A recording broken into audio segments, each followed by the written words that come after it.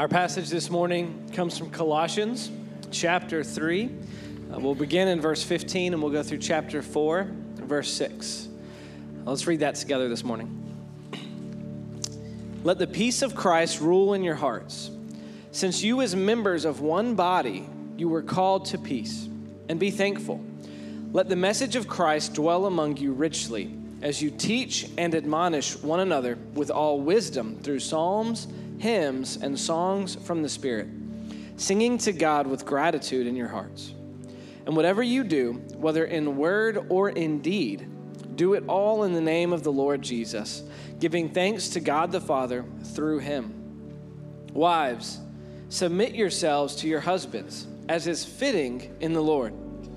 Husbands, love your wives and do not be harsh with them. Children, obey your parents in everything, for this pleases the Lord.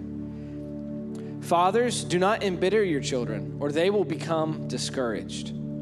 Slaves, obey your earthly masters in everything, and do it not only when their eye is on you and to curry their favor, but with sincerity of heart and reverence for the Lord. Whatever you do, work at it with all your heart, as working for the Lord, not for human masters, since you know that you will receive an inheritance from the Lord as a reward. It is the Lord Christ you are serving. Anyone who does wrong will be repaid for their wrongs, and there is no favoritism. Masters, provide your slaves with what is right and fair, because you know that you also have a master in heaven. Devote yourselves to prayer, being watchful and thankful, and pray for us, too, that God may open a door for our message so that we may proclaim the mystery of Christ, for which I am in chains. Pray that I may proclaim it clearly as I should. Be wise in the way you act toward outsiders. Make the most of every opportunity. Let your conversation be always full of grace, seasoned with salt, so that you may know how to answer everyone. Let's pray together. God, we thank you for your word. God, we recognize that your word is our ultimate authority. And so this morning we submit ourselves to it. Holy Spirit, I pray that you would help us align our lives with what the word would have us to do, the way that it would have us to live, the posture of our hearts would very much line up with what you say in your word, God. I pray that you would be with Kevin, that he would be an instrument of truth as he brings this word to us this morning, God. Holy Spirit, give us ears to hear. In your name we pray. Amen. Amen. Thank you so much, Stephen.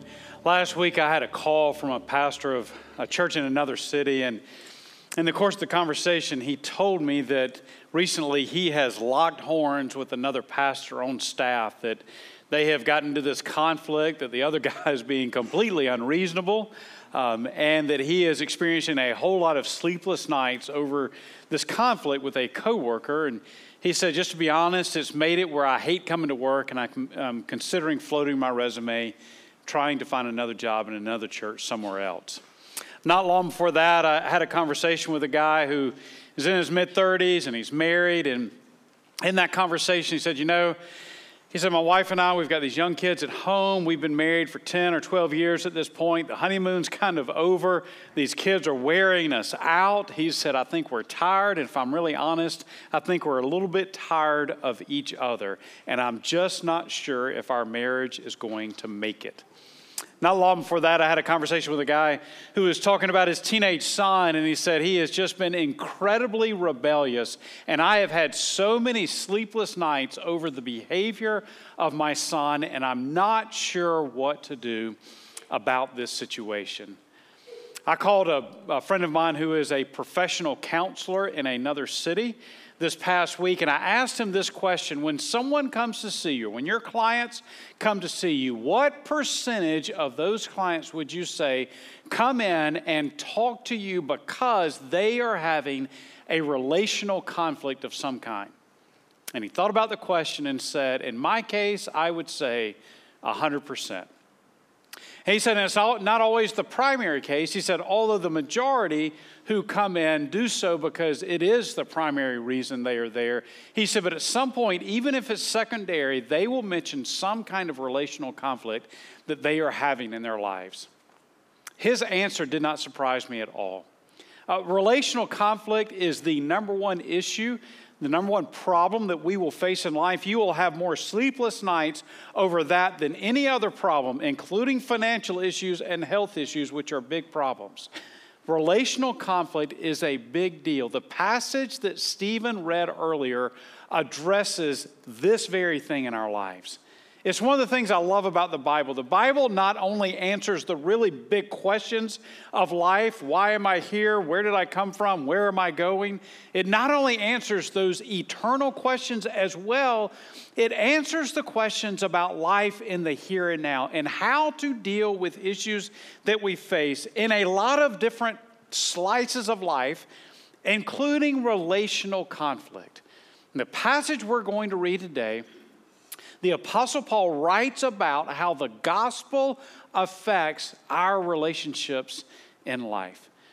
If you're new here with us today, we've been in a series on the book of Colossians. This is our fourth and final in this particular series. And just to recap, Paul was not personally familiar with the church in Colossae. Through a friend, he knew about this church. And the reason he wrote this letter is because he heard about a false teaching that had come into the church. And the false teaching went something like this. Jesus is good, but Jesus is not enough. Jesus gets your foot in the door, but if you really want to be spiritual, if you really want to be accepted by God, then you need to add to it by following these rules or following these rituals or celebrating these certain holy festivals, and then you will be truly accepted by God. And so in the first half of Colossians, Paul talks about how Jesus is more than enough. How it's not Jesus plus all these other things, it's just Jesus. In the second half of Colossians, Paul talks about how this gospel reality in our lives changes us. And so last week we talked about how Paul said, in light of the gospel, in light of this truth that in Christ we're fully accepted by God, in Christ we are unconditionally loved by God, in light of that, then put off your evil desires, put off your sinful nature, and put on things like kindness and compassion. You are a new creation in Christ, so live that out. This week, we are going to see how Paul extends that idea into how the gospel changes our relationships in life. And Paul, in this passage, lists 4 categories of people in our lives, of relationships that we have in life. If you've got your message map with you, this is on your message map. The first area that Paul talks about is how Jesus is more than enough to change my relationship with other believers. So go back up and look at verse 16. Here's what Paul wrote. Let the message of Christ dwell among you richly as you teach and admonish one another with all wisdom through psalms, hymns, and songs from the Spirit, singing to God with gratitude in your hearts. So the first thing that Paul does is he zeroes in on our relationship with other followers of Christ. And one of the things to keep in mind is that for Paul and really all of the early Christians, the word church had a different meaning than the way we think of it today. When we use the word church, we sometimes mean a building. Most often we refer to an event. Did you go to church this morning? Did you go to church last week? Hey, I think I'm going to church. Oh, church was great this morning. The music was really good and the sermon was so-so, but church was really good today. We talk about church like it's an event. That would have been a foreign concept to Paul. Church for Paul was nothing like going to some event, like going to a Taylor Swift concert or to see a Broadway musical. That for Paul, if you describe church that way, he would have tilted his head at you like my dog tilts his head when I whistle. What are you talking about? That doesn't make sense. Paul described church as the gathering of believers. It is why he was able to say that you or when you come together, that you are to teach and admonish one another. That worship is about us coming together and teaching and admonishing one another with the message of Christ. Not my opinion, not your opinion. If I give you my opinion, I might lead you down a bad path. If I give you my opinion, I could be dead wrong. You could be dead wrong as well. So Paul here says to do so with the message of Christ. We would call that biblical truth. What we read in the Bible coming directly from the lips of Jesus, and then what we read in Scripture that was written by those who heard from Jesus. And here he says to teach and admonish one another with the message of Christ. The picture here is as we gather for worship, we are teaching, and admonish is a strong word, warning one another not to go down bad paths. He says essentially that the way that we teach and admonish one another is through psalms, hymns, and songs from the Spirit. The Psalms would refer to the old Jewish songbook. What we now call the Psalms, that was what they used in worship. The early Christians who were Jewish took that songbook and they adopted it in their worship. And then he says also to do this through hymns. Early Christian hymns were mainly used to teach. They were didactic in nature. So you had individuals coming from the Roman culture. They had no Christian background. Many of them were illiterate. So how did they learn theology? How did they learn these deep truths about the gospel? They would sing them in worship. If you want an example of an early Christian hymn, go to Philippians chapter 2. In Philippians chapter 2, Paul is talking about how our attitudes in Christ, how our attitudes should reflect that of Christ. And Paul says that Christ, who being in the very nature of God, did not consider equality with God something to be grasped. And that section is set apart. That was likely an early Christian hymn, or at least a portion of an early Christian hymn. So the early church would sing psalms, they would sing these hymns, and then as well they would sing songs from the Spirit. Those were more repetitive in nature. They were more spontaneous. They addressed the heart as much as the head. So through a variety of music, Paul says when you gather together to teach and warn one another, to teach and admonish one another. Here's what Paul was saying, and Eric said it very well earlier. When we go throughout our week, we forget the truths of the gospel. You and I, throughout our week, we begin to buy into these lies. Like Eric mentioned, God doesn't love me. I've messed up. I need to earn God's favor. And so when we gather together for worship, here's what we're doing. We're reminding one another of the truths of the gospel. As we sing together, we're reminding one another of these eternal truths. It breaks my heart that so many people, so many committed Christians have determined that worship is just an option among many different options in their week. I'll go to worship, maybe I won't go to worship. Paul here is saying, you and I have an obligation to one another to gather together. And when we sing and I see you singing and you see me singing, we are reminding one another of the gospel. That there's this obligation that we have to, through worship, teach and admonish one another. So the first area he addresses is how we deal with other believers. Secondly, he addresses how Jesus is more than enough to change my relationship with my family. Okay, look at verse 18. Paul wrote, "Wives, submit yourselves to your husbands as is fitting to the Lord. Husbands, love your wives and do not be harsh with them. Children, obey your parents in everything, for this pleases the Lord. And fathers, do not embitter your children, or they will become discouraged." Okay, so we will look at the context of these in just a minute. Paul here begins by addressing the area where it is hardest to live out the gospel. And that is in the home. We are good at putting up a facade out in public, especially when you come to church. You put on a good facade. You put on your smile. You're nice to everyone. You're kind. Even if in the car on the way to church you were yelling and screaming at one another, you get to church, you pull into the parking lot, you get out of your car, and what happens? You put on the smile. You know you're supposed to be kind and compassionate. You're supposed to love all God's children, even the ones in the car that you were screaming at earlier. So you put on the smile, you go to class.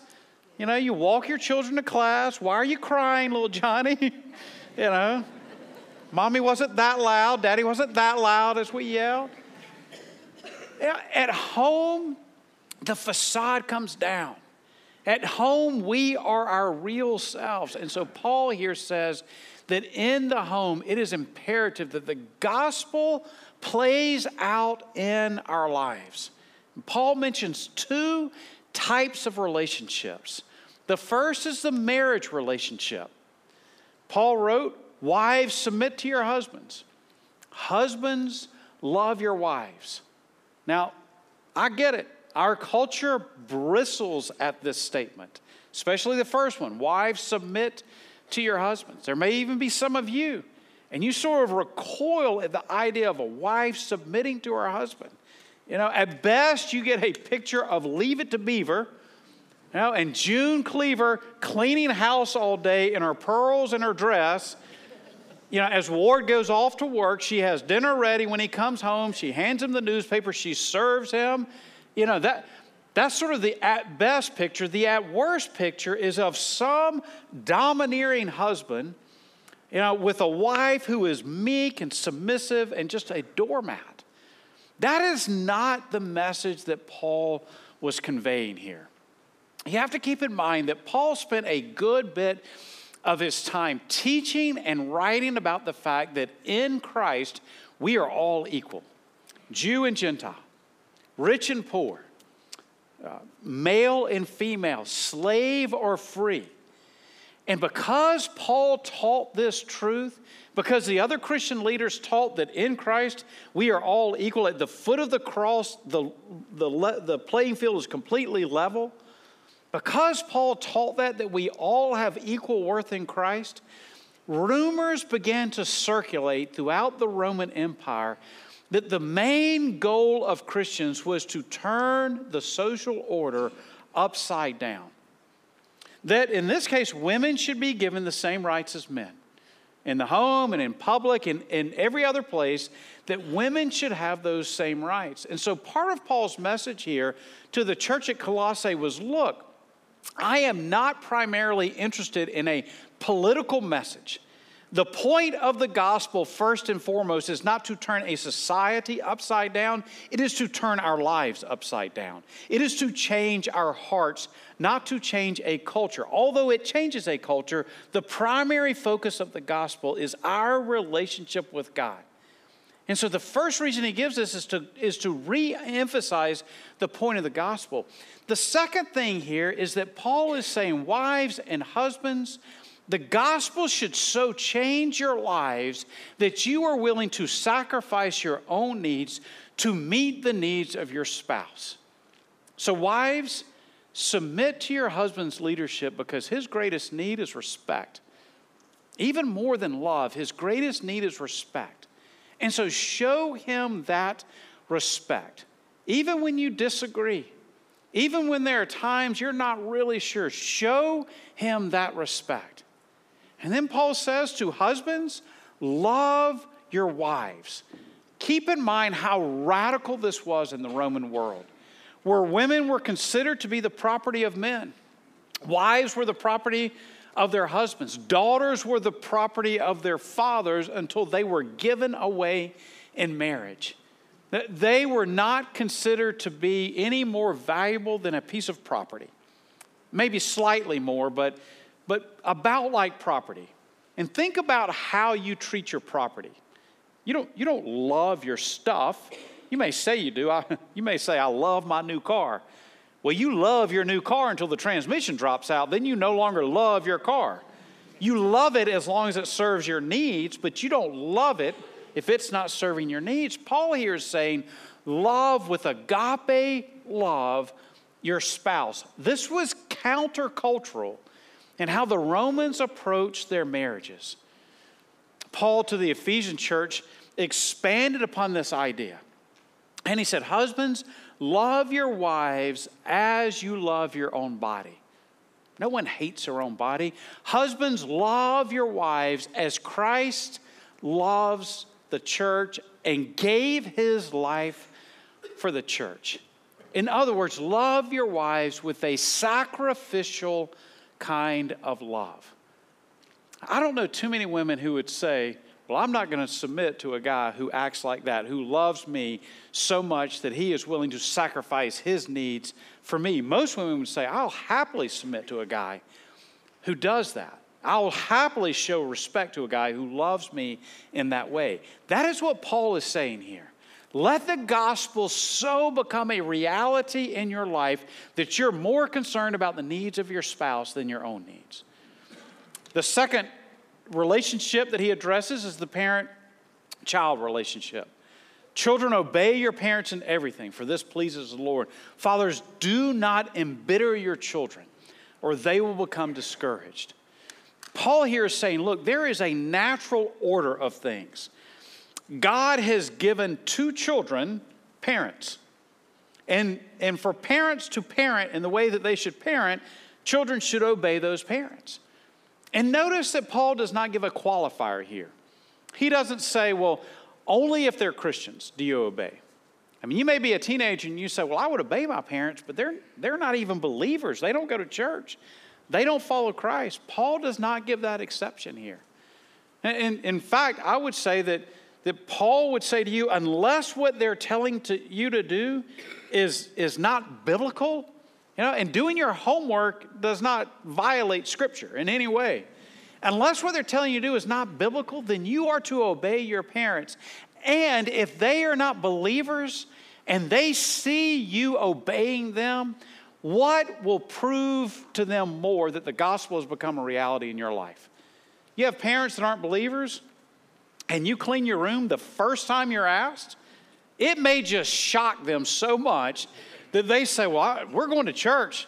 This gospel deal is real. This is the first time he's ever cleaned his room. Man, this whole church thing has changed him. Let's go see what this is all about. Paul here says, look, children, obey your parents. And then the message to fathers is this: do not embitter your children. We could broaden that and say, the message to parents is do not embitter your children. Don't nag or overcorrect. Do not become unreasonable in your discipline. The goal of parenting is to shepherd a heart, not to create a perfect child who always outwardly does everything that you ask them to do. If that is what you want, if you're after a child who outwardly does exactly what you want them to do all the time, go and buy a robot, because that's what you're asking for. The goal is to shepherd a heart that is inclined towards the gospel. And so that's what Paul is saying here. Don't be harsh, be overly critical. Discipline out of love. And that will demonstrate the gospel is a reality in your life. Okay, number 3. Jesus is more than enough to change my relationship with my coworkers. So go back to verse 22. Paul wrote, slaves, obey your earthly masters in everything. And do it not only when their eye is on you and to curry their favor, but with sincerity of heart and reverence for the Lord. And then skip down to verse 1 of chapter 4. Masters, provide your slaves with what is right and fair, because you know that you have a master in heaven. Now, again, just to be clear, Paul was not approving of this social institution called slavery. In the Roman Empire, that was such a big deal. More than half of the residents of the Roman Empire were slaves. When the Romans would conquer a land, they would bring people back. Those individuals would serve as slaves. If you've ever seen the movie Gladiator with Russell Crowe, one of my top 10, by the way, the gladiators in that movie, they're slaves. Now, they go to an arena, they go to the Colosseum, they fight one another. A lot of people come and cheer for those slaves, but at the end of the day, they're just slaves. It was very common in the Roman Empire. And once again, Paul and the other Christian leaders were accused of trying to overturn the system of slavery. They said, in Christ we're all equal. Male, female, Jew, Gentile, slave or free. And so rumors began to circulate that the primary point of Christianity was to overturn the social system. What Paul does here is that he attacks the system of slavery in kind of a backdoor way, in a very subtle manner, by undercutting the beliefs about slaves. He says that slaves are to obey their masters even when their masters are not watching them. You see, in that day, they viewed slaves as property. Just do what you're told to do, nothing more, nothing less. Much like a tractor on a farm. What's the tractor do? Just whatever the driver orders it to do. If the driver parks the tractor and goes inside, the tractor doesn't suddenly get out there and start farming. Because it's just a piece of property. Here, Paul is saying to the slaves that you need to work your hardest even when your master is not watching you. And by doing that, he is assigning to the slaves a capacity to think and to make moral judgments. And if they are making moral judgments, that means they are people. He is assigning personhood to them. And if they have personhood, then slavery is morally wrong. What Paul does is he doesn't come out with guns blazing. Hey, you shouldn't do this. You know, slavery is wrong. You should. Instead, he subtly undercuts it so that they get the message without just immediately putting up a barrier and rejecting Paul's words. The other thing that he does, because Paul is primarily concerned about the gospel taking root in people's hearts and lives, is he says to the slaves, if you are a follower of Christ, then you need to allow that gospel to so become a reality in your life that you will work hard even when your master's not watching you. If you want your master to see the gospel as reality, then don't just work hard when he sees you. Do it all the time as if you're working for the Lord. Then he says to masters who are followers of Christ, you have a responsibility as well, and that is to be fair. That is to not be overly harsh, because you have a master in heaven and you will be held accountable one day as well. The best modern day equivalency to this is the workplace. Paul here would say to those in the workplace, if you're an employee, work hard, give it your best, even when your boss isn't watching. If you want to demonstrate the gospel in the workplace, don't just talk about Jesus. Don't just say, hey, I go to church. Don't just talk about it, but demonstrate it by your hard work. Secondly, he would say to employers, you have a master in heaven. You need to treat your employees the way that you would want to be treated. Be fair, be right to them. If you want to demonstrate that the gospel is a reality in your life, then treat them with kindness and fairness. By the way, any company that operates that way, where employees are given an honest day's work and employers are treating their employees the way they want to be treated, any company that does that is going to be one of the most successful companies around. Okay, finally, Paul says, Jesus is more than enough to change my relationship with unbelievers. Notice what he wrote. Be wise in the way that you act towards outsiders. Make the most of every opportunity. Let your conversation be always full of grace, seasoned with salt, so that you may know how to answer everyone. So one of the things to keep in mind is that in Colossae, as it was the case throughout the Roman Empire, Christians were in the distinct minority. Colossae may have had 50 Christians in the church. They met in someone's home or a couple of different homes. Colossae at the time had 25,000 residents, maybe 30,000 residents in the city. So a major question that was on their minds was, when we walk outside the doors of our church gathering, we are confronted with unbelievers. Paul, how should we act towards outsiders? Paul here answers their question, and he says, you should be wise towards outsiders. And you should seize every opportunity to share the gospel, to share the grace of God with those individuals. And here's how you should do it. One, Be full of grace. Make sure that your words are full of grace. Here's what that means.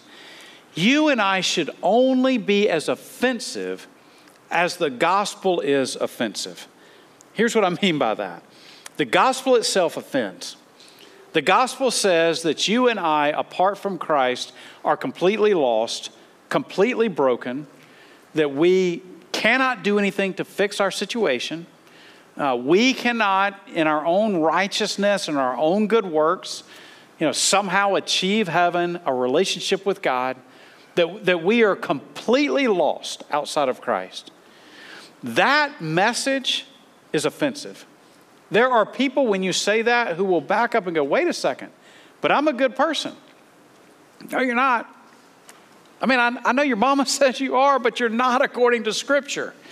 You're not. That message alone is offensive. You and I do not need to add to that offense.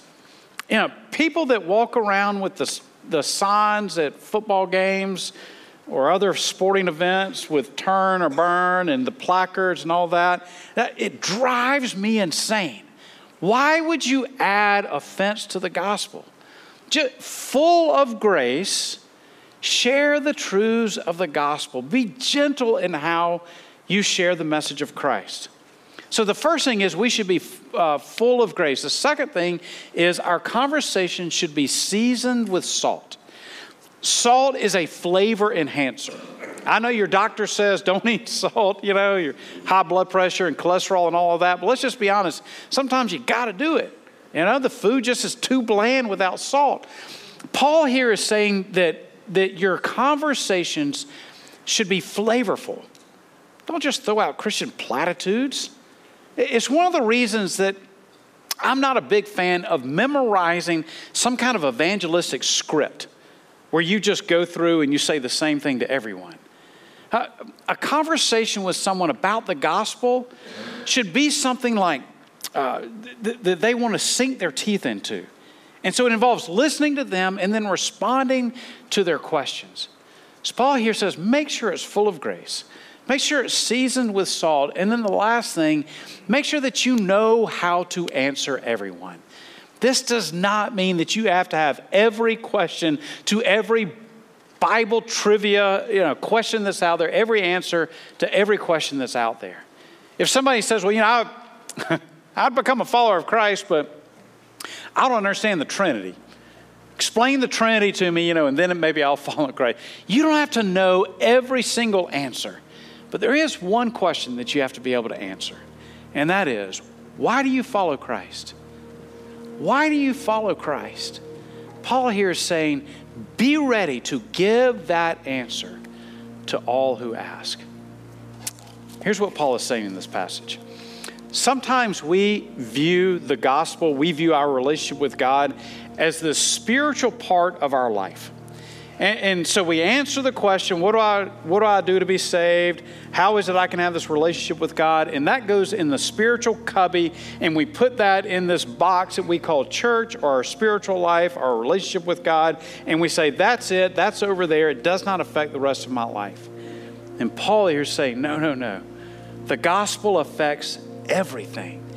It is part of the DNA of every aspect of your life and changes everything, including how you and I relate to others. Let that be true in your life.